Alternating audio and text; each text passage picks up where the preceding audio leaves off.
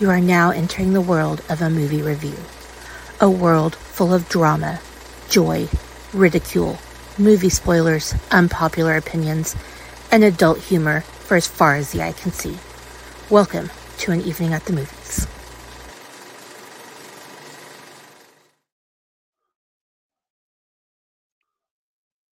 Greetings and salutations, Cenobites. This is an evening at the movies, everybody's favorite movie-based podcast. We discuss all of our favorite movies, and of course, why we love them. But I digress. So, we are here today to complete the 100% crossover with Literature Reapers, and I am joined, as always, because I can only be joined by one person to properly do this movie. Not that we don't love the girls, but to fully appreciate what we're here to discuss, there's only one person that can be here for that. We are joined by everybody's favorite Chance the Rapper himself, Chancey Grive. Welcome back, What's Chance. up? What's up, bud? It's always a pleasure, man. Especially when we talk about these fucking fucked up movies that I love. Well, I mean, we've discussed some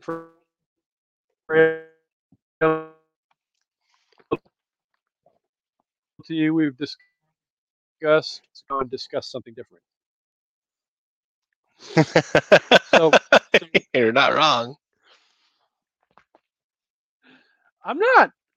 So for if there's any new listeners out there who may or may not have experienced the wonderment that is Chancey guesting on the show before, would you like to let the listeners know a little bit about you and what exactly it is that you do in this wonderful podcasting world? Hi, I'm Chancy. I am one half of the Maniacal Music Musings podcast. We find me, myself, and Jeremy, my co-host, find ourselves a guest, and we all pick an album and give it a listen, give it a review and a top 5. More often than not, it's usually me having some type of meltdown over something that Jeremy brings for the week. And then, I still got that sign up sheet for that support group. I need all the support I can. I don't recall you having a meltdown on the episode that I was on. No, I think all the ones we picked. Of course, that I have that specific notebook with all of it written down. That notebook's upstairs. But yeah, it's I think we all picked pretty good albums that day. Well, you had Queen. I had Bruce Springsteen's "Born in the Yeah. Oh USA."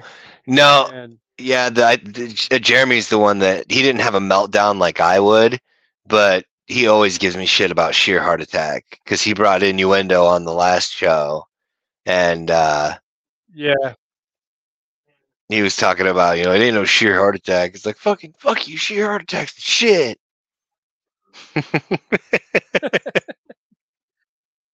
my episode was a great fucking episode, and if people haven't listened to it yet, I dare them to go dig back into the analog or the annals of Maniacal Music Musifications and go find that episode and listen to it.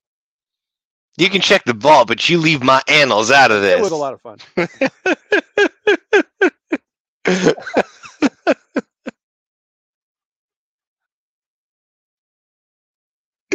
All right, so shit.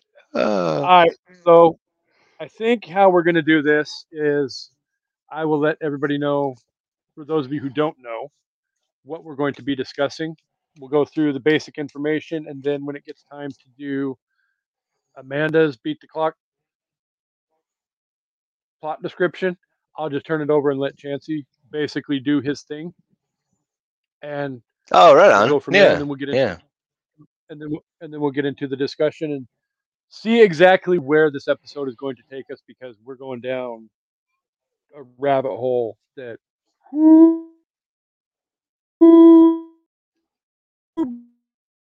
but up. But it wouldn't be a Chancy episode of Evening at the Movies if it wasn't messed up. So. You are not wrong again, sir. You are not wrong again. So, with that said, happy Halloween Horror Fest 2023 to everybody. We are going to be discussing the original OG, not number 27 in the franchise, because there's a whole lot of these movies to have to watch. But we're going to discuss the OG Hellraiser from the great Clive Barker. So, Yes. uh, Chancy with his voices. Let's see. Hellraiser released on September 10th, 1987. Entertainment Film Distributors had a $1 million budget, had a box office of $14.6 million. So definitely a lot bigger profit than I thought there was going to be. You can find it streaming for free on Amazon Prime. So if you don't have the Prime, I highly recommend it. That way you don't have to pay to watch the movie. You may actually have some research and may know this number, but as always, I will give the co-hosts and or guests a chance to guess the Rotten Tomato meter score for the movie. So would you like to wager a guess, unless you absolutely know what the number is? Oh, I have no idea what the number is. I don't look up the Rotten Tomatoes scores on stuff. But if I was gonna guess, I'd probably say like Because what did we 47. say in the I did not make? Oh, fuck Rotten Tomatoes. You would be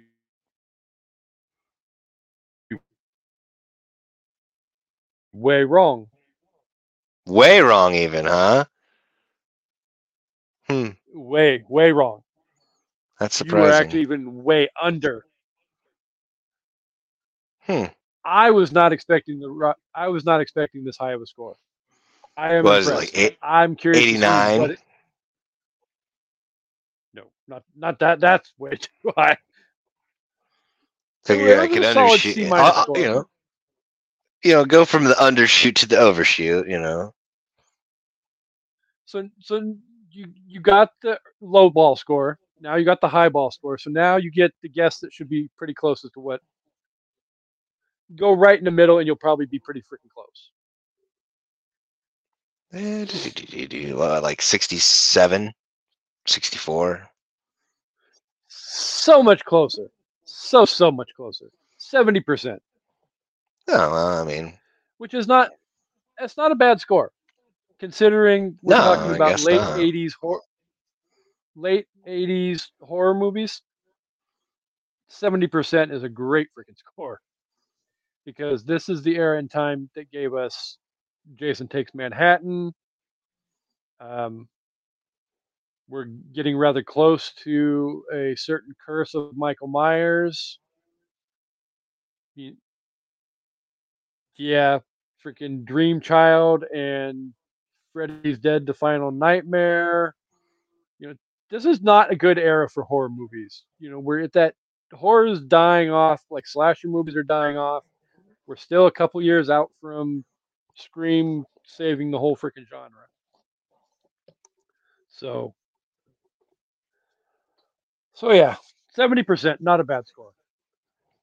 But again, if anybody who has, again, we don't encourage people to ever turn off an evening at the movies. But if you haven't watched a movie before, I highly recommend you probably go watch the movie before you listen to the episode, because we're going to get deep into some stuff, and there's going to be spoilers all over the place in this discussion. So you've been warned.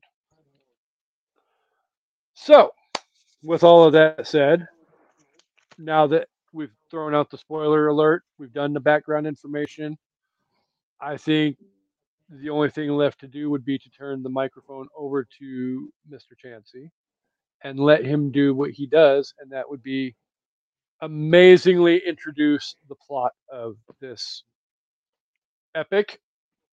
I'm trying to grasp for any kind of metaphor that might help the listeners stay tuned. But the floor is yours, Mr. Chance. Go ahead and let me wait. Let me get my arrow close so I can hit the mute when you get ready to go.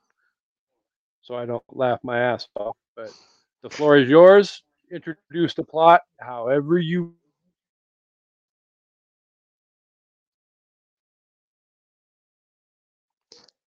Today, on an evening at the movies, we go spelunking into the further regions of experience in an attempt to satiate our cinephilic salaciousness. Sir Walter Scott once said, "Oh, what a tangled web we weave when we first practice to deceive." Fortunately, this film is rife with deception and depravity. In this desolate abyss, we learn that not all monsters wear leather and lurk in the darkness. Please sit back and try not to stir, or the guardian may just ask you, "What is your pleasure, sir?"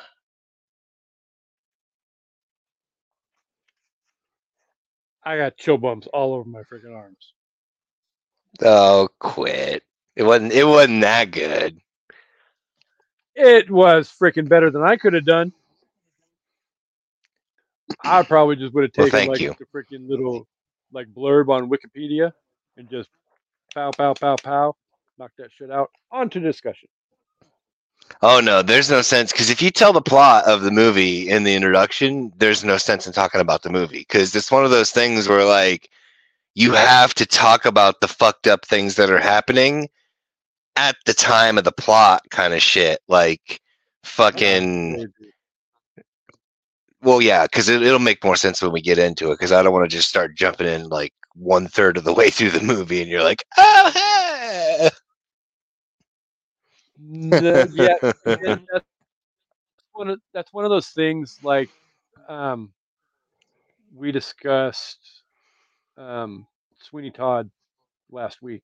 I had we'll be releasing two different interviews on the same movie this coming week, and literally like yeah, I had Thea on for the first part, and then I had Shanna for the second part. And Nice. yeah, Sweeney Todd is one of those movies that there's so much that has to be unfolded and described, and because if you miss any part of that, then what you're talking about is not going to make sense at all by any stretch of the imagination. So Makes sense.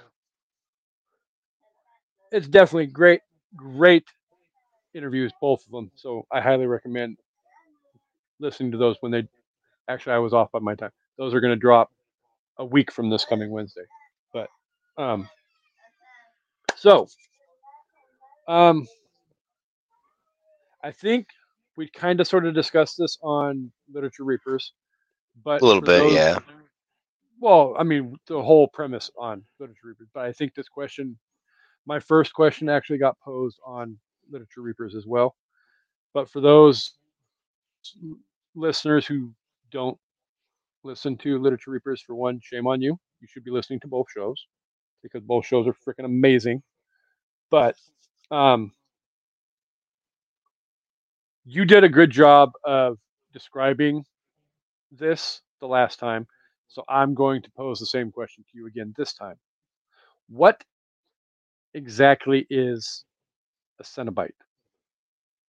Well, For those who may not technically, know. the technical definition of a Cenobite is basically, I shouldn't even say definition, it's more of a synonym. It's synonymous with a monk or someone in a communal setting. Kind of like how the monsters all serve, this other power in this movie. They all live in this communal existence within the parallel dimension of the box, which I know I'm jumping ahead on stuff, but in order for it to make sense, it kind of Not not by a whole lot though. it's I think the reason for calling them Cenobites also kind of gave it that uh theocratic hierarchy. Mm-hmm. So it would make more sense as to, like, because I mean, they inevitably end up calling it the Order of the Gash. So,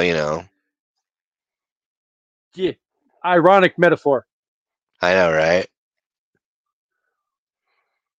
But I digress. We won't go down that. Well, for those of you who have warped, sick, twisted minds like Chancy, myself, probably Amanda, Shanna, most of the members in the I Did Not Make These Rankings podcast network, you're all going to get the freaking haha, wink, wink reference to the Order of the Gash. But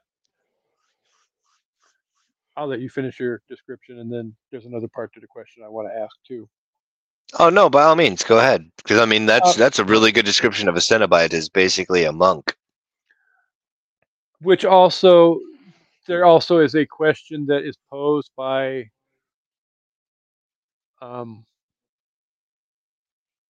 one of the Cenobites towards the end of the movie, and it kind of sort of references are Cenobites demons or are they angels? Yes. Therein lies the theoretical, hypothetical discussion as to what exactly a Cenobite is. Well, technically, I mean, it's the old saying, I guess, that comes to mind that would best describe why I said yes to that in general is what is chaos to the fly is ordinary to the spider.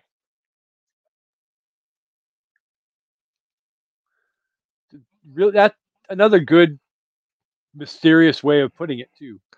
Well, because like there will be some though there would be those with certain sensibilities that would find the experiences that are offered by the Cenobites in the labyrinth, if you will,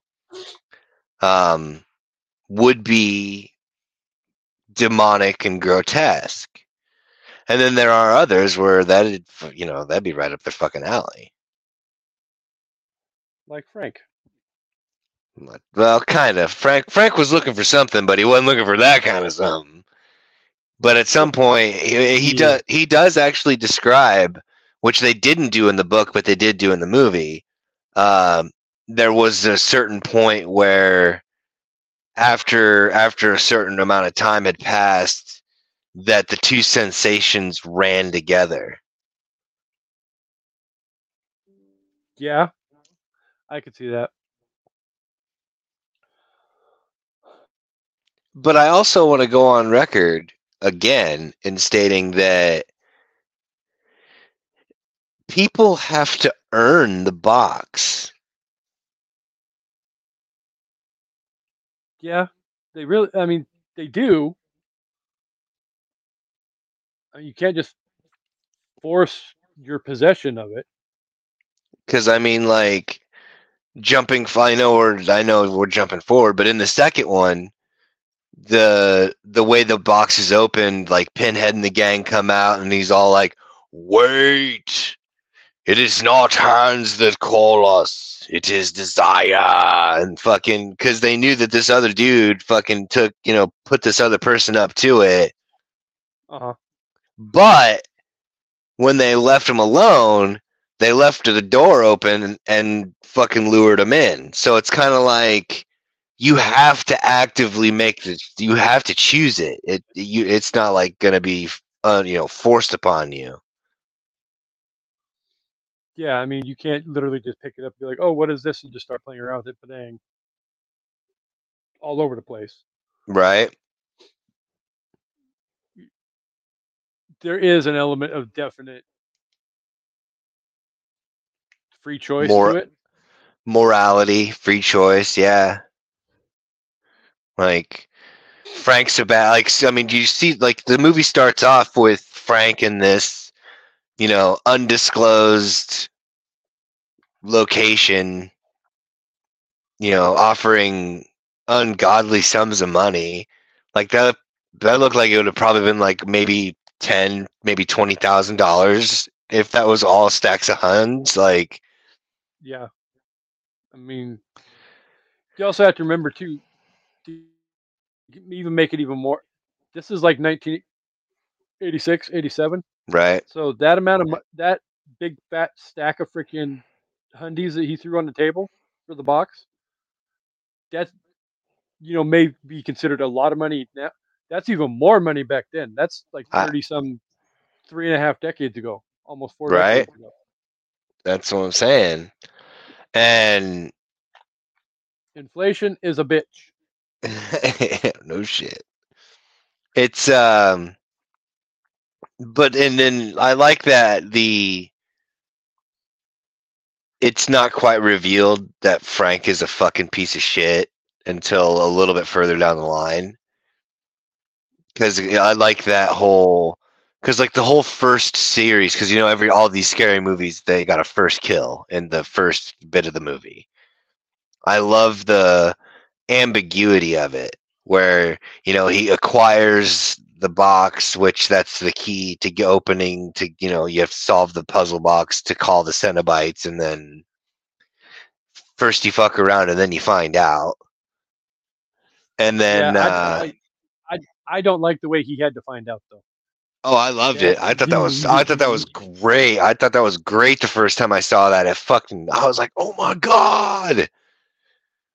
Yeah, chicken well, skins. Who does not get? oh my god, leave it to chance. It was the 80s. I mean, they were doing practical effects as much as possible. I mean, Well, okay, because even then, still, you got to go back and look. Okay, yeah, there wasn't really a top dollar star in this movie, so having $1 million budget and the amount of practical effects that they used in this movie over the lame CGI of the time, there is a right? little bit of lame. There is a little bit of lame CGI effects. But that was all after. That's all after the fact. That's when they got a budget bump after the fact, because they saw that it was good enough to give more money to, and it just needed a little bit more polished up. So I mean, still, I mean, those CGI effects that they got at the end after that bump, though, could not have cost that much money because they weren't that fucking great. They looked hokey as fuck. I'm just saying. From my, that I've probably seen. I don't know. I enjoyed them. I enjoyed them but then again, I also enjoyed it for what it was. But then again, I'm also super biased, super fan. So well, probably in like the mid '80s, like early '90s. Yeah, I mean, I probably would have been like, "Oh, that's cool." Blah blah blah. I'm more coming from the fact that I've had 25, 30 years of what CGI and special effects have become, which by that standard, yeah, that just makes it all kinds of freaking dumb. And I suppose so. I don't know. but There ain't that much that touches John Carpenter's The Thing for practical special effects, even today, though. no, I mean, as far as like practical effects go, I could probably do a top 5 list Oh yeah, on. that's usually. I think that I think even now there's still only 5, and they're all either proteges of the guys that you're getting ready to talk about, or even still some of the guys that you're getting ready to talk about. Man, that's the best part about it. Well, because I mean, you can't necessarily talk practical effects without the huge wink towards the man who literally. And I'm a huge fan of the franchise. Your co-host is a huge fan of the franchise. Not everybody is a huge fan of the franchise, but as far as like the original 3 movies go, like the Star Wars franchise really set the bar for practical effects in the '80s. I don't care what anybody says. Oh, I'm yeah. going to put it out there. But I think that was the 70s. well, late '70s, early. Oh yeah, Late, you're right. late, Yeah, you're right. You're right. first one was in the '70s, and then 2 Yep. and 3, or Yeah, that 5 makes and sense. 6, That or makes however you want sense. to call it. Yeah, 2, 3, Illuminating. 5, 6, same thing. Yeah, exactly. But then, yeah, you can't not pay homage to what Carpenter did in Tom classics Savini. like, yeah, Tom Savini. I mean, there's some great practical effects artists out there. And to me, yes, it is a pure art form to be able to do what they did through most of the 70s into the 80s before CGI really started to sink in and scissor itself and take hold on the world. Yeah, when Frank opens that box and those hooks just come up out and snatch up in him, like you're like, oh no, like because it's all like this thing, like it sounds so innocuous, like this guy just paid a bunch of money in this seedy third world country. Wonder what's kind of neat. I wonder what's going on here, and then all of a sudden, just fucking Yeah, hooks just. literally. Well, and literally go from him sitting at the table buying the box To to him, like opening, yep. literally him in a room on a fucking carpet with candles all around, figuring out the box and all, and then all of a sudden the hooks come up and rips and shreds and pulled pork, pulled pork sandwich. Pulled pork sandwich with a little bit of, hey, if you're bored, let's try our new board game, Jigsaw Face. Oh man, Hellraiser walked so that the Saw franchise could run. Dude, I love that instant transition though, where like shit goes down with Frank, and then all of a sudden, like he's in the chamber room, if you will, with all the chains and all the. And I love how there's the other thing that's like super ambiguous about it is you don't know how long they've been there No, you because really don't. it literally just goes from shit literally hitting the fucking fan in all directions to Pinhead just walks over, grabs the fucking box, seals it, and then fucking Larry and Julia come walking in the door. Fucking, but then again, I don't blame him. Rory's a fucking dumbass name, all right? Sorry for anybody that's named Rory out there, but like, come on. We're gonna get to the United Kingdom comes to Chicago here in just a minute. Yeah. We can't get too far into this without addressing that topic. But I will say this though, for my liking, and I would wager a bet that there are people out there who are hardcore horror fans that may not necessarily have seen the Hellraiser franchise, but they are hardcore enough to know that that Pinhead is like the OG. This franchise is Michael Myers or Jason Voorhees or Freddy Krueger, whatever the case may be. But this is also one of those movies, not entirely like Friday the 13th Part 1, but with the exception of that little brief moment at the beginning of the movie, you don't even get anything else from freaking Pinhead really until the end of the freaking movie. That's not true. So, The hospital well, scene. okay, uh, But that not also as no. not as much though as you would say with like Freddy Krueger in the original Nightmare on Elm Street I or Michael Myers in I, the I original brought no, Halloween. I brought that up specifically because of the fact, for the same point that I brought up on Literature Reapers about, and in the introduction itself, about the fact that not all monsters wear leather and hide in the dark. Like the bad guys in this movie aren't the Cenobites. Which is why you get the ambiguity at one last discussion question we had with are they angels or are they demons? Well, yes, they're both. They're literally Okay. both. Because, well, I mean, if you want to go in, it's like if you want to go out into the weeds so far, demons were technically angels Mhm. once anyway. Hashtag if you watch Supernatural, the TV series, that is basically battled back and forth over for the better part of 15 seasons. So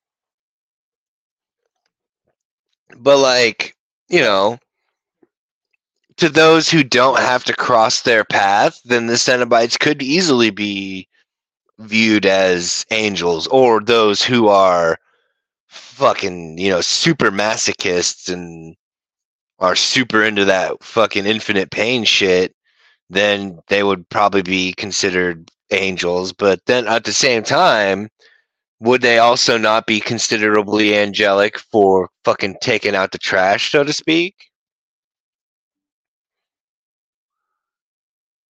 again, that's a valid question.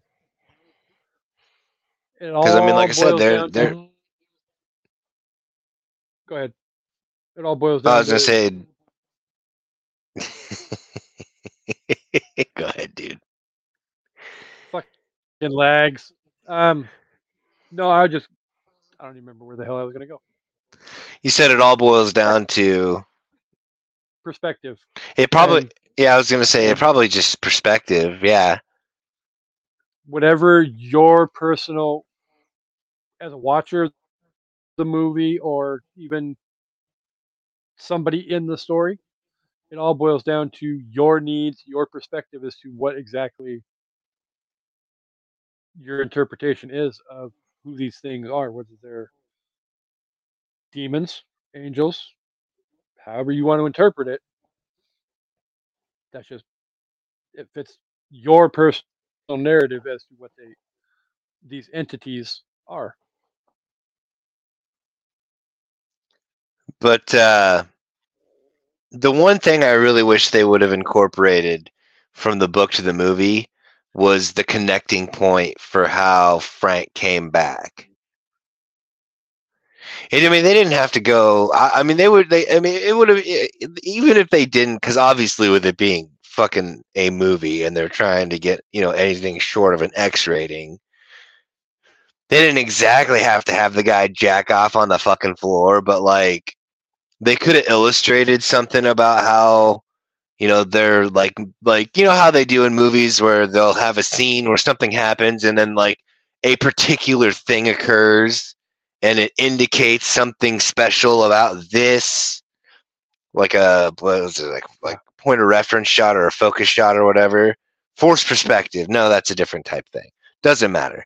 But the point is that when they fuck, like when the chains first went into fucking Frank before it went all fucking Chamber of Horrors, it could have had like a blood splatter on the floor that like, because when Pinhead closes the box, it goes clean room, no fuckery occurred. Like even the candles and all the other bullshit was gone except for Everything what is it looked clean. like. Yeah. Yeah. So like they could have brought that there, because like when fucking Larry comes in with his hand cut open, which I love the way that they had to shoot that whole memory scene, because the MPAA only allows 2 thrusts per fucking per fucking thing. So like they're doing the fucking backsies forthies while she's standing there thinking about getting fucking just plowed out by her fucking brother-in-law. Fucking, and it's all like, dude, switch something else quick. Fucking editors, goddamn. Because God forbid you let it run a little bit too long before the cut and you move over to the flashback. Yeah, right. God forbid they get that third thrust in there. That means something. But Uh, it I'm not just gonna lie, fuck the Motion Picture Association of America. yeah, fuck it, whatever. It's stupid, but it is what it is. But like, yeah, when Larry comes in after he cuts his hand, it doesn't make any sense. Because, like, all of a sudden, the fucking, the rebirth scene begins after the blood gets sucked down in through the fucking floorboards and the nails and shit. And then, I mean, like, they fix the problem by making it just blatantly obvious to a certain degree. But, like, I just, for me, like, I love that whole scene, especially how they shot it with it being in a wax under a hot light and shot in reverse. Like, that's fucking awesome. Yeah. And there's plenty of practical ways that you can do shit like that. For sure. Make it look amazing. And then, like, one of the things I like is that they do the pacing the way that they do. Mhm. They'll fucking basically drop the bottom out, and it's like you're in free fall, and then they're like, "Oh, slow down a little bit," because, like, the beginning part, shit goes down, you're free falling, and then you get the small exposition for Larry and fucking Julia and the movery bullshit. And then the fucking rebirth scene, fucking free fall, and then slow down a little bit because we got the party. And basically About from the time party, about all the time the horse shit starts picking up. Yeah, I was gonna say about the time of the party is basically when you get there's no more respite. Like, you get no rest for this movie. Like, from that point on, it is just all on like Donkey Kong. And I do have to say this though, like, the one thing that bothers me the most about all this is, like, how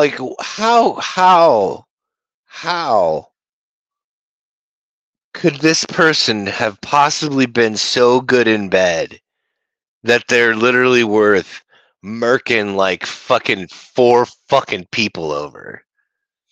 3 technically, 4 if you want to include Larry, but, like, for real though, I mean, I've had a lot of good times back in the day, but I can't ever be like, I fucking, if I had the opportunity to just do fucking distributor, like, nah, I've never once thought that, and I've been accused of some fucked up thoughts.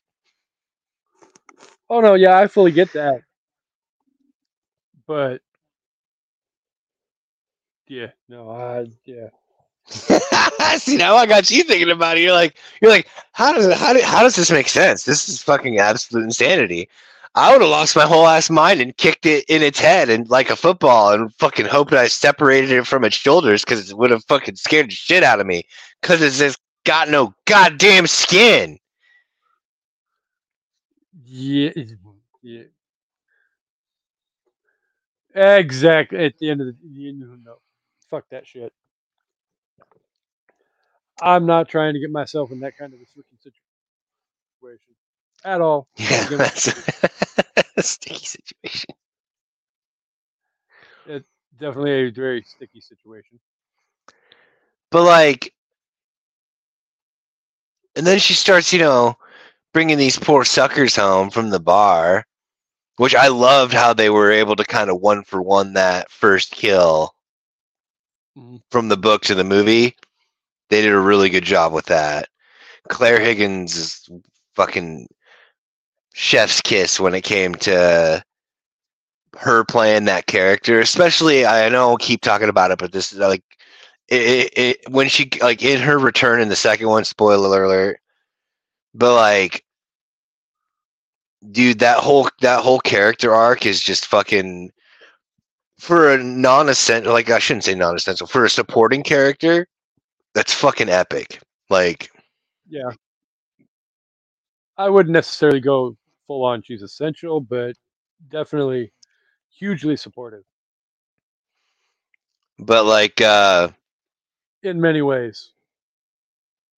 I also thought that it was weird that they made fucking Kirstie Larry's daughter.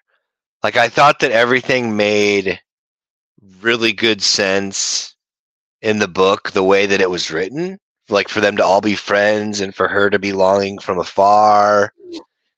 Like it would have added such a much more sympathetic dynamic. Like you'd have been much more invested in the characters, I think, if that would have taken place. I just thought it was weird as fucking all get out that fucking this shit happens and it's like fucking, Yeah. especially at the very end, which I mean, like, I don't know how, like, okay, well, actually, we'll skip that because, like, we'll talk about, because we got to talk about the hospital scene, because the hospital scene for me is the literal, it's the most important and quintessential fucking scene in horror history up to that point. Sorry, I got really excited. Almost to the point of full-on meltdown. Hi, female Kasey. Hi. He says, hi, female Kasey. I heard him. Oh. I said, hi, Kasey, and then he said, hi, female Kasey. Bye. The Caseys unite. Cha-cha. Well, of course. He's awesome. But, oh, okay. I thought you were talking to me for a second. She's like, she's talking to the cat. She's like, I swear to God, I'm going to kill all of you. And I'm like, wait, what? What? Hold on. Let me. Take No, the we're phone not and run, Kathy. No, it doesn't matter. It doesn't matter if he cuts it out or not, because it's clearly established you're talking about cats. Oh, no. I was going to go live. I decided because of the subject matter, I'm not going to Facebook jail for this fucking movie. So we will be pre-recording, not going to Facebook jail. Aha! Aha! But for real, though, for me, the reason... Reasonable. That's true. For me, the reason that the hospital scene is the most fucking important scene in horror history, like, up to that point, is specifically because of the fact that for the first time in horror film history, the baddies, the scary monsters, are bathed in fucking white fluorescent light. Like, fucking bright ass light. Because you don't get that in Halloween. You don't get that in Nightmare on Elm Street. You don't get none of that them in Friday the 13th. None of Any them. of the other B horror movies from the no light. Or even back in the fucking, the dawn of horror, the silhouette of Nosferatu going up the stairs. Fucking, it's all from the shadows in the darkness. Yeah, no, exactly. Darkness is the metaphorical and literal bad guy in all horror movies up until September 10th, 1987, when Hellraiser came out. Yes. And Clive Barker literally decided to take a different opposite entity, and we're going to take that out and put this back in, and we're going to fuck with people's heads over it. But I also think that there was a double meaning for it. I think that with his twisted mind. Well, I think it goes to what I was previously talking about just a little bit ago. The Cenobites aren't the bad guys. They sort of evolve more into the prevalent bad guys later into the franchise. Well, yeah. I mean, they had to do something to keep it going because they saw all the money that came in, and they're like, "Fuck, we got to do another one of these." Well, I mean, what, 11 movies later, 10 movies later, whatever the final total was up to a year ago when that the Hulu movie came out, or whatever service it was on. Okay, so Hellworld is 8. Yeah, I think it's like 10. I think it might be 10 altogether. No, sorry. You're right. It's 11 because the fucking, I forgot about those 2 ones that they did without Doug Bradley. Yeah, because they just had the one that came out like last year. a year ago. Yeah, it Yeah, was like 2022. Fucking love that movie. It's a great movie. yeah. I'm not gonna lie, I still haven't seen it yet, but it's on my. As we discussed earlier, though, I haven't seen the entire franchise. I've seen through the first three. I plan on watching the rest of them.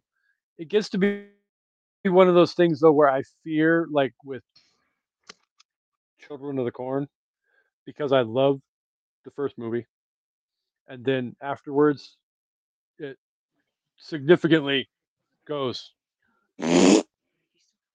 Oh, It's I like I don't know know. if I want. I don't know if I want Hellraiser ruined for me because it just kept going and going and going and going. It's like the Energizer Bunny; it keeps going and going and going. Honestly, I was gonna pitch that on a side note after the show that because since we're already doing TCM, we should probably just do like The the rest of the franchise. franchises, like the franchises, and then I mentioned something before previously, but like when we get through with all the franchises and hit the reboots, do its own separate thing called Back to the Reboots or something shit like that. Fucking like some Nice. stupid name, I don't know. I really love that idea. We've got time to sit and figure out the logistics of all of that, but definitely that is something that we need to consider. Because I mean, And because obviously, go ahead. there's no reason why we can't finish the rest of the franchise, just like Well, we're going to finish the rest of TCM, even if that means I have to sit through the rest of freaking McConaughey and Renee Zellweger. technically on the TCM side though, that's the last one before you're back to the reboots. So technically,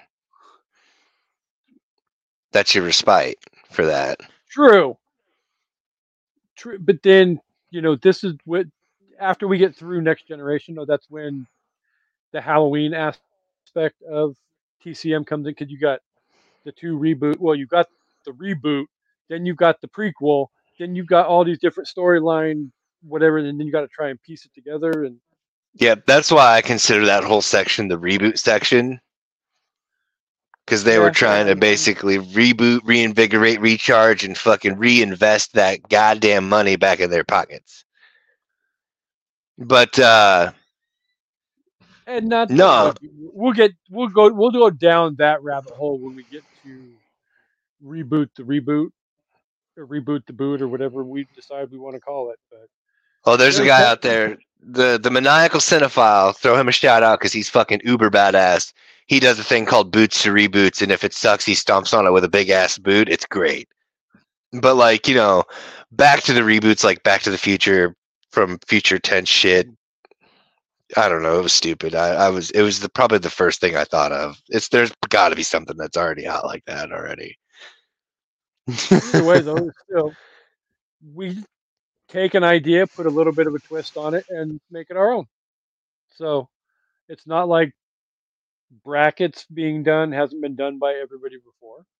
You just have to Also, yeah, that's valid. find your right thing and come up with a concept like chaos brackets, like the girls and I did for the ones we do on an evening at the movies. Word. Although I do want to go before we go any further, I do want to say that Stephen King himself actually gave such props to this movie that part of the promotional trailer for it is literally that movie guy voice going, "I have seen the future of horror, and his name is Clive Barker, Stephen King." And it throws up the great bell. It goes, bong, fucking, ah.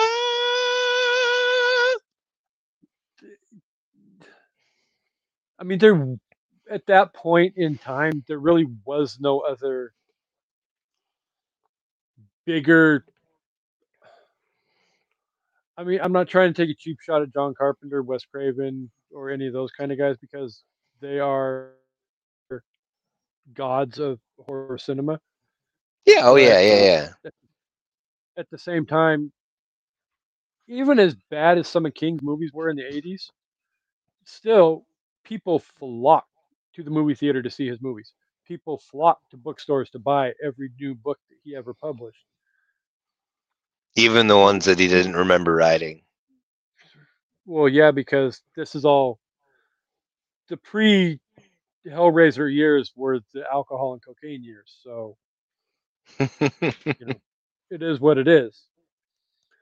But I mean, even today, you get some people that start to question the validity of some of the things that he says like that. But those people that know, they truly know. And when it comes to judging anything horror, if Stephen King gives you his stamp of approval, that means Right? you're pretty goddamn. If I wrote a damn book and Stephen King reviewed it and said the next great thing in horror literature, I'd Right? fucking die a happy. I'd die a happy man. Fucking fact-based fucking testimonials right there. And I would probably cry like a little girl too. Just saying. No offense to But little girls. No offense to the female gender at all either. But yeah, to get the stamp of approval of somebody like Stephen King, wow. So, um, I mean, I had that question that we could go toward, but I mean, we kind of sort of really gotten into it already.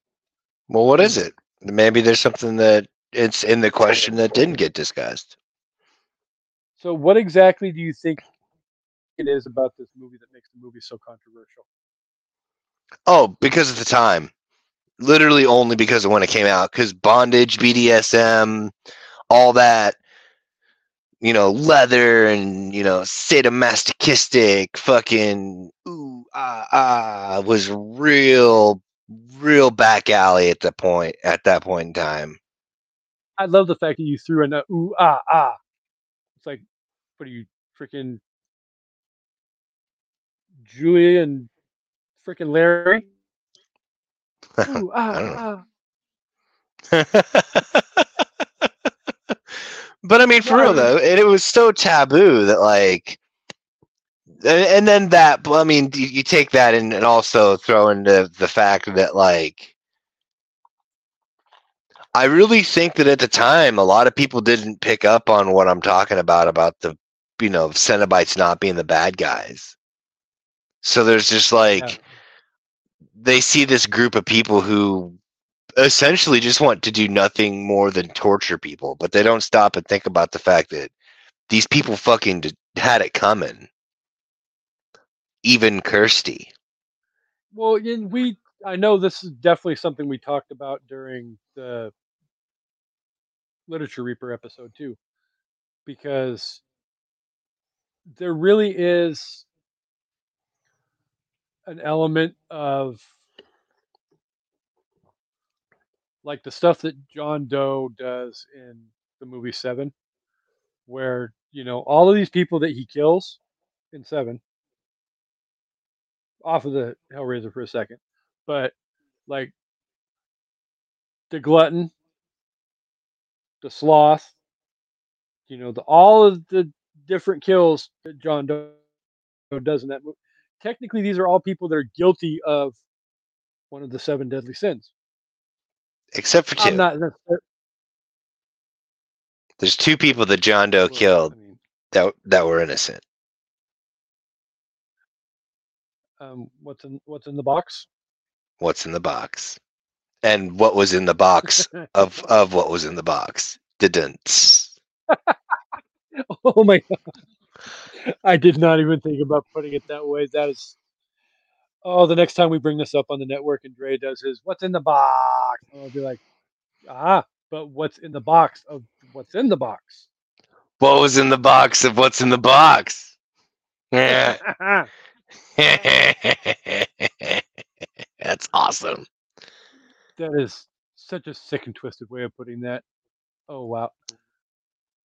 We're not going down that road because we need to do Seven on the show. It's Oh, such for a sure. fucking amazing I movie. fucking even like if I'm not able to be in on the whole episode, I just want to have a recorded discussion about lust. That dude, that fucking dude should have won a fucking Oscar. Yeah, They should have fucking created a whole ass fucking category for that motherfucker to give him an Oscar. Yeah. Well, and this will be an episode that we definitely have to have Chancey on. We definitely will have to have both of the girls on as well, because I can guarantee you both of them and their sick twisted minds are gonna get enjoyment out of that discussion. For sure. And at the end of the day, we'll probably have to bring Dre in, at least for, if not the whole episode, which definitely Dre would be welcome for the whole episode. But you have to get Dre's impression on the what's in the box, because he does it so freaking well. That's funny. That's good. So, That's good. But then, since we're already talking about the hospital scene, what I thought was pretty kind of stupid was the whole they lock her in the room like that. When I first saw that, I was like, that's a fire hazard. That I was so young though. I was literally so young. The first thing that went through my head when they did that, I was like, that's a fire hazard. well, and it's literally a legitimate hospital. It's not like she's in a Nightmare on Elm Street 3 psych ward. Right. She's in a legitimate hospital, but here, have this, and they set the box on the table in front of her, and then they walk out and lock her in the freaking room. Right. Like, listen here, you mocha latte doctor. Mocha latte doctor. Exactly. So, yeah, that definitely felt a little bit wonky, for lack of a better term. Speaking of wonky, I do got to go out on a limb and say it. Some of the fucking dubbing, some of the voice dubbing was wonky as fuck. Yeah. Because it's like literally the whole thing was basically shot in fucking England. And they're like, you know what? We'll give you more money, but this has to take place in America. It's like, what? Well, because Julie and I've never, Larry have their British accents, but well, Larry's American because, but Frank's got a fucking, well, half-ass. There's accents all over the place in this freaking movie. Skinless Frank had an accent, but fucking Skin Frank didn't. Oh, dude, yeah.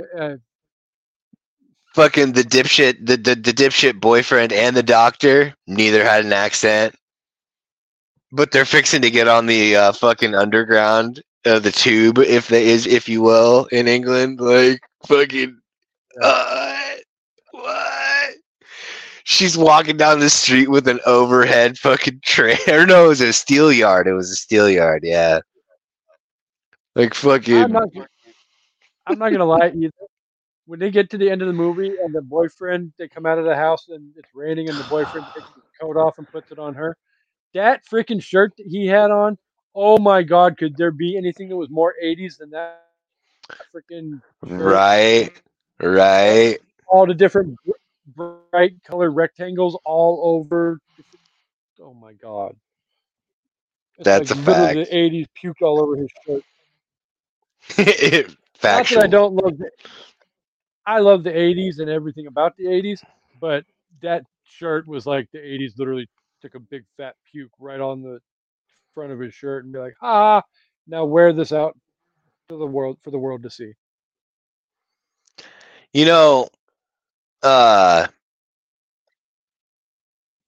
So there's a couple things. So like before we start getting to the final downhill spiral of the insanity of the movie, so spoiler alert, fucking Frank kills his brother Larry and puts on his skin. What okay, I don't care. Y'all can say or think what you want about me, but am I literally the only one that was like, what happens if Frank's dick was bigger than Larry's? Leave it to you. You and Shannon would be the two people that would come up with that freaking question to pose. Or what if it went in the opposite way? Like, what if he had so much extra it just hung off on the end? How are you supposed to fix that? You're gonna hem it up like a pant leg? Oh my god, it's a meat puppet condom. Oh shit! No, it's Oh okay. my god, I tied off the end. It's fine. oh my god. Just put a little twist stick thing on the end. It'll stop. Little bread tie, just a little bread. Just put a bread tie on there. It'll be fine. Oh my god. Freaking leave it to goddamn Chancy freaking Gripe to come up with this shit. So here's a great pivot point. So we were talking about that, and then we get to talk about this. Since they did the writing change and everybody's fucking related pretty much, the whole Frank trying to fuck his niece thing, fucking creepy. Super weird, super fucking creepy. And then he's wearing her dad's skin. So then it's like her dad's trying to fuck her. So it's like your father/uncle wearing your father's skin wants to kill you and fuck you. Not necessarily in that order. Fucking. I don't even think I even want to try and figure out the order for that, because that is some weird interdimensional incestual bullshit. But when I said earlier that even Kirsty ended up deserving to be a victim of the Order of the Gash is twofold. One, she stole the box. Shame, shame, shame. She should have left well enough alone. The second was when actually you had even messaged me about this when he's all, we want the man who did this. And she's all like, no, he's my father. You can't have him. Ignorance to the law does not save you from punishment of the law. And his deal was they wanted that shit. And they wanted Frank. And he even said, if you try to do whatever, the old infamous will tear your soul apart shit. And she fucking yeah. She fucked around and fucked up. She breached her end of the contract without even knowing it. She fucked around and she found out. But she was the final.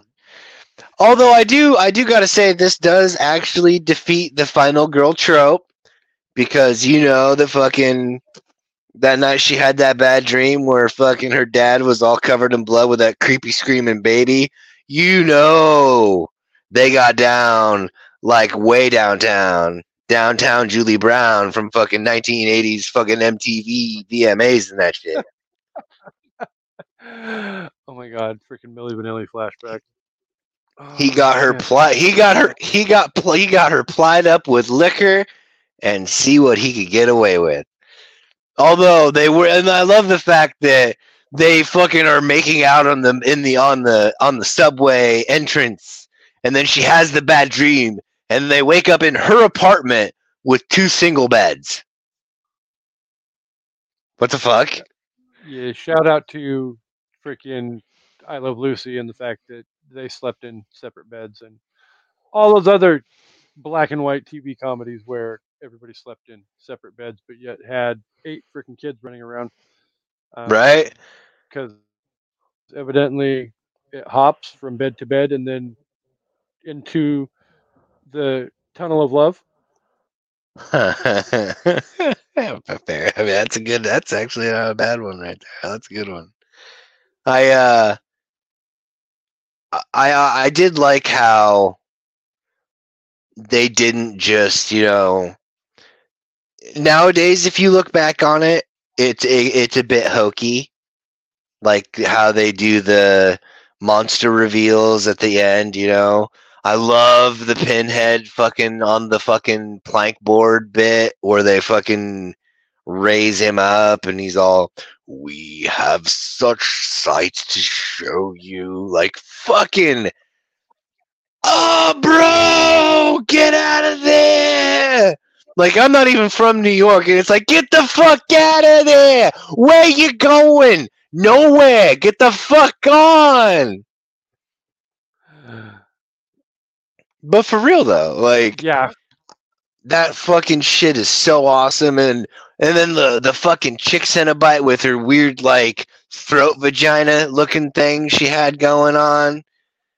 I didn't know whether or not to run away from it or fuck it. You would. Literally, you would. I mean, I would ask first, but you know, you got like your name says, you got to get just the tip in there just to see what it feels like. You know, it brings a whole new meaning to the term throat knit. All right, that's just what I'm saying. It's a whole new meaning to the term throat knit. Well, throat knit, deep throat, however. You The feel deepest like throat, the deepest of the throats. First that thing's like all the way down here. Fucking bad. But that like whole not leaving us so soon. Yeah. You know that chick Cenobite was into some creepy shit though. Yeah. Like every damn one of those Cenobites has.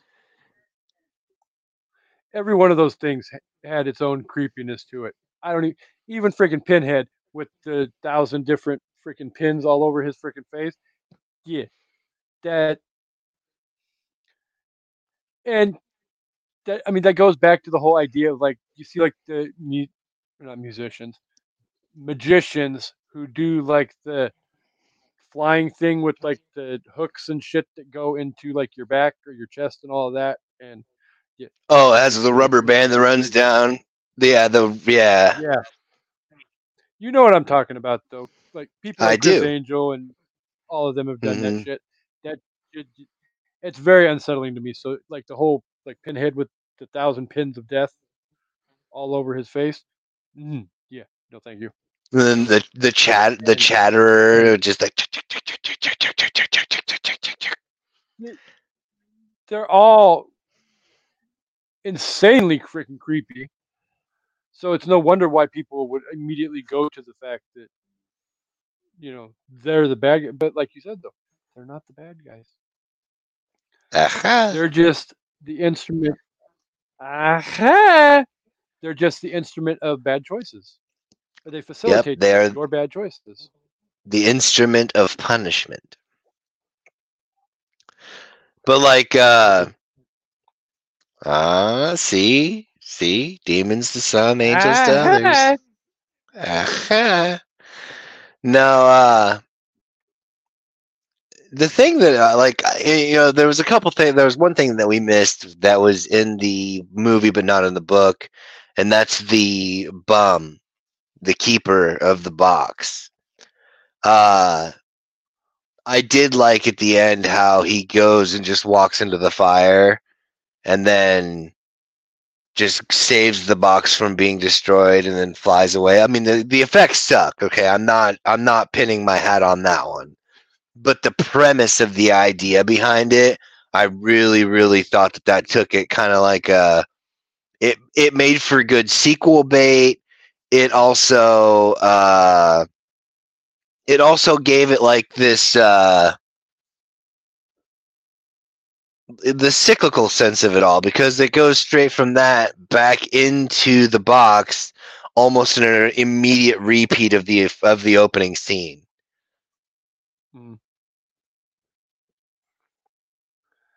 I think where you're going, kind of sort of along the same lines of, as far as like the sequelization goes, there really wasn't that open of an ending without having the bum and him walking through the fire to save the box and you're right, flying off.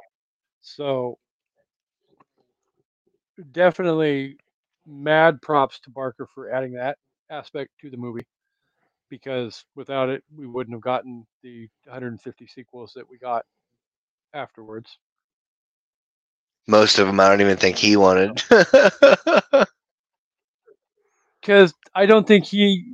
I think after like the original, I think he basically Wes Craven didn't disappeared from the franchise I, up until one I of the think he, last I think two he, movies. I think. I think he would.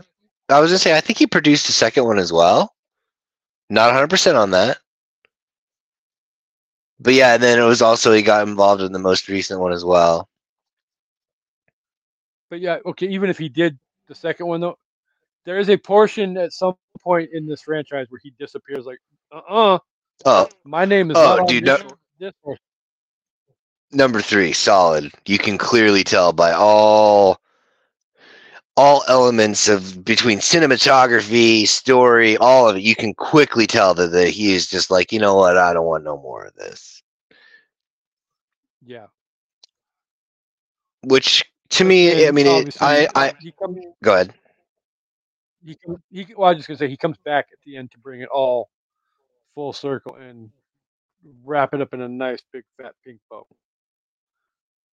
Yeah, but they still gave the opportunity for them to make more, which is cool too. But like when we get further down the line, like Sometimes at I'm the end of super. the day, I was just gonna say sometimes at the end of the day though. Okay, I'm just gonna rip the freaking band-aid right off and say Blumhouse needs to not walk through the door just because the door is open, like they did with another certain franchise, not naming any names. Halloween. Right. I said Yeah. what I said. Yeah. Yeah. Open doors do not always need to be walked through. Yeah. Yeah. Just because you can do something doesn't mean you should. I suppose that's a valid point. I I've watched all of these movies a lot of different times. And there are times where I've had to learn how to appreciate them as a separate entity, almost as if it wasn't even a Hellraiser movie to begin with. But there's still interesting elements about all of the movies that are like, wow, if they would have fleshed that out a little bit better and maybe not just did it on this based on this, that, and the other. Because there's one of the movies in the series that wasn't even like it was completely written separately to be something else entirely, but they were running out of time on making something to maintain the rights with Miramax, I think it was, and fucking we're what? Oh yeah, no, they just literally roll. They're like, oh yeah, we're just gonna take this movie and then fucking put a couple of shots of Pinhead in there and fucking Hellraiser, blank, because I'm not gonna give that one away until we do it. But like, for real though, it's like, and even that, it's still a good fucking movie. Like, if you were not, if they would have taken Pinhead out of that fucking movie, it'd have been a good fucking movie too. But that's neither here nor there. The first, go ahead. Again, this is where I come with my opinion on a certain third movie in a franchise named Season of the Witch, where I don't have a problem with the idea of the plot of said movie. My issue with it, and I've told Amanda this numerous times, is to me, it's not a Halloween movie. Leave the Halloween I'm with you. 3 off of it and just present it as Season of the Witch. And I probably stomach it a hell of a lot better than I do trying to stomach the fact that it's the third Halloween movie. And Michael Myers is in it for like fucking 20 seconds. That's why I chimed in with my snide comment when you were talking about the whole Pinhead's in it for like 7 seconds. I'm like, Season of the Witch. Because well, no, it was a little bit more than 7 seconds, but like they basically could have just not had him in the movie at all, and it would have been a great solo movie. Yeah, take Michael Myers out, change freaking Halloween 3, and Season of the Witch is a great freaking movie, in my opinion. I mean, no, I agree. Right. I agree with you. I agree with you entirely. Season of the Witch would have been great if it would have been pitched as a fucking Halloween movie. just like how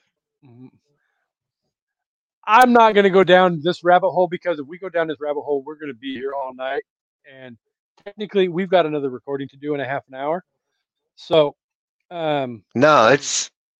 Oh yeah, it is in a at half the an hour. same time, Fucking. yeah, Huh? I mean, I don't necessarily want to speed the conversation up, but we Oh, might you're want good. to You're good. go ahead and jump ahead You're. to our reviews and ratings. So we make Yeah, sure yeah. we get it We've all in. we've. I mean, we've covered the whole movies. Yeah, we can totally get straight to that. That's totally kosher. So, as the guest of all guests, would you like to let the listeners know what? I mean, obviously, you've talked about your wealth of love for the franchise throughout the whole episode, so we know you're going to give a positive review. But you know, anything else that you would like to chime in there before you let us know what your rating is? Um. No, I mean honestly, I think I've pretty much said just about all I could say about it. I mean, I already illustrated it, but I'd illustrate it again. I wish it was closer to the book, which obviously is it. Having said that, though, with the minor changes that they did make, it is a very close representation to the book. Like out of most things I've seen that go from book to movie, even with the changes that they made, I would say that's probably one of the closest representations from book to film I've actually seen. It may not necessarily go word for word from page to the screen, but what it Right. does is it takes the premise of everything that's talked about and addressed in the book, and it takes and moves that into a pretty faithful adaptation on the screen. It may not Yep. necessarily be beat by beat the exact same thing, Right. but it takes the heart of what the book is about, puts that on the screen, and even takes literally some of the actual plot points from the book and uses those as well to help succinctly convey its point on screen. Yeah. Yeah, for sure, man. So at the same time, it may not necessarily be everybody's cup of tea, because it does, for lack of a better term, go hard in ways that that not everybody's going to get on board for that level of hardness. But Oh, it's got uh, chutzpah. yeah, it does. It's definitely creepy. It's aggressive when it needs to be aggressive. It's in your face. It's everything that a great horror movie needs to be without being, you know, blatantly jigsaw torture porn Yeah, esque. because there were even I some think of it those goes B right in movies that that were zone. going. Yeah, there were actually. I mean, there were some B movies that were actually going to that place already at that point when And we're Hellraiser came still at this, out. yeah, and we're still at this point, what, 14, 15 years away from Saw 1? Whenever that movie, I don't even remember when that came out, but you know, Uh, movies like yeah, at least that Hellraiser, fucking yeah. yeah. So movies like Hellraiser walked so that movies like Saw could run. Saw, Hostel, most of the stuff, most of that aggressive, hardcore torture porn stuff that Hmm. the genre is famous for nowadays, you can thank Yep. Hellraiser for, because it's movies like Hellraiser that push the envelope a lot in an era when, yeah, we push the envelope a little bit, but not necessarily as hard as Clive Barker pushed the envelope with the Hellbound Heart and Hellraiser. Right. So definitely hats off for that. So if you were to give the movie a rating out of 5, do I dare guess what I it just would be? well, I'm not gonna go solid 5 because I mean nothing's truly perfect. But if I had to say, I'd go 4.99 repeating. So as close to perfect as you can get without going perfect. If they would have went 1-for-1 with the book, fucking A, dude. Fucking A. This would have only been an audio version of a recording because I would have been just steady fapping the fuck out of the book. I'd have been fanboying the shit out of it. Like, oh my god, this movie is so goddamn good, dude. If they would have went 1-for-1, oh, I'm sorry, I'm going down to a melt. I was starting to go down into a rabbit hole of a meltdown. No, seriously though, if they'd have 1-for-1 it, book to screen, like, well, first it'd be an instant cult classic because literally nobody could have fucking found it at the time it came out. But damn it, it's good. Yeah, I don't think the Sorry. Motion Picture Association of America would have let that happen. No. At least with an R rating, they would not have let that shit. They even made them take out a scene in the old Memory Lane skit where he slapped her on the booty, and they made him take it out. Swear to God, it's on the fucking it's on the commentary. Damn. So I think I will go. I'm not going to go as high as Chancy, but I think definitely if you love horror movies and love great 80s horror, this is a great freaking movie and I highly recommend it. So I'm going to go ahead and go 4 out of 5, which is still a solid rating. Yeah, it's super solid. So, with the fact that literally we have like 20 minutes to go, definitely want to thank the listeners for being here each and every week. You guys are incredibly amazing. We love and appreciate you all. And we definitely hope you come back for the rest of Halloween Horror Fest. We've got Sweeney Todd coming up, both of those interviews, as well as Buffy the Vampire Slayer and Five Nights at Freddy's. And then we've got some stuff coming up in November and December that we will definitely be letting the listeners know about. We're not 100% ready to release all that information yet, but know that we've got some big stuff planned coming up to end the year. He's cooking up something.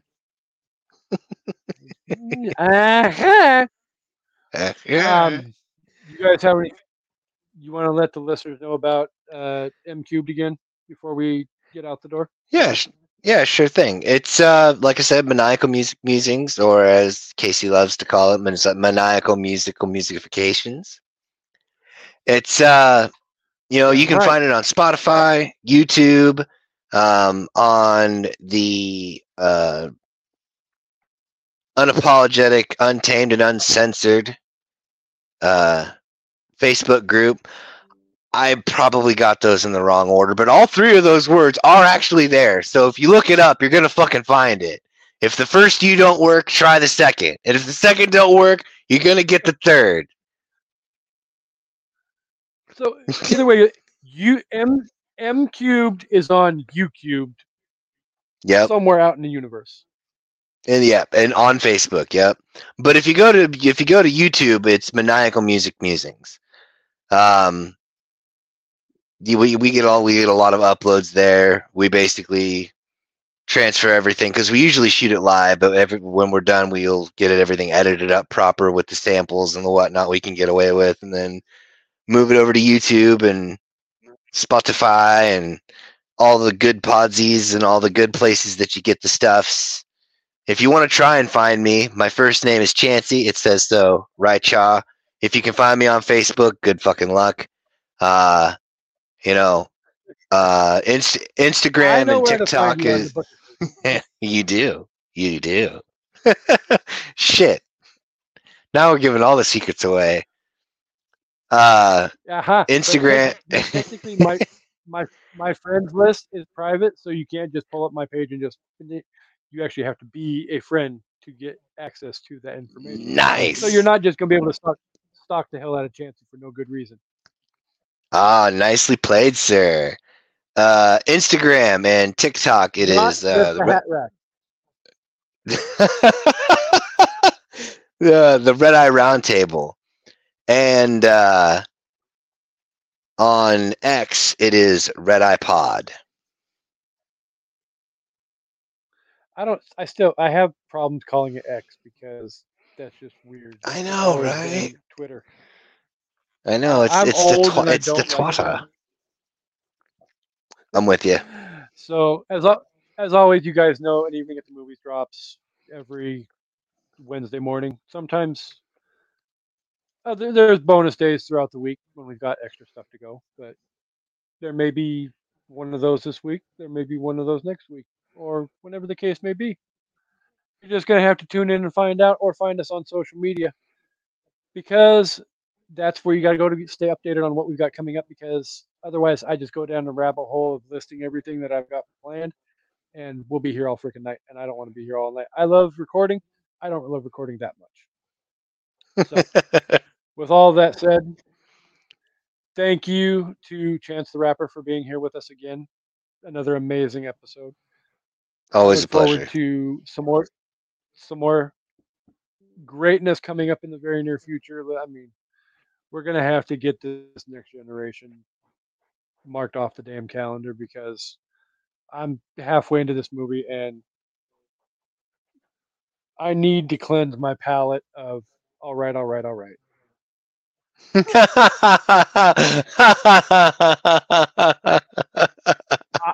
I, I, I have I have feelings, but I'm not comfortable sharing those feelings yet until we are in the friendly confines of that episode. So definitely, maybe my Christmas present to everybody will be, we'll do this episode before the holiday season, and you'll get it maybe as the last episode before Christmas. There's an idea. My present to you: how much I love or hate Matthew McConaughey as part of the Sawyer family, or not a Interesting. part of the Sawyer family. I'm not spoiling the plot twist in that movie just yet. You have to tune in for the episode. So Yeah. I'm rambling again, not meaning to ramble. So, but definitely thank you guys. Thank you, Chancey, for being here. Thank you guys for listening. And as always, we hope you guys come back for. I am not comfortable doing this because it's Amanda's job, but we hope you guys come back for An Evening at the Movies. Have a good week, guys.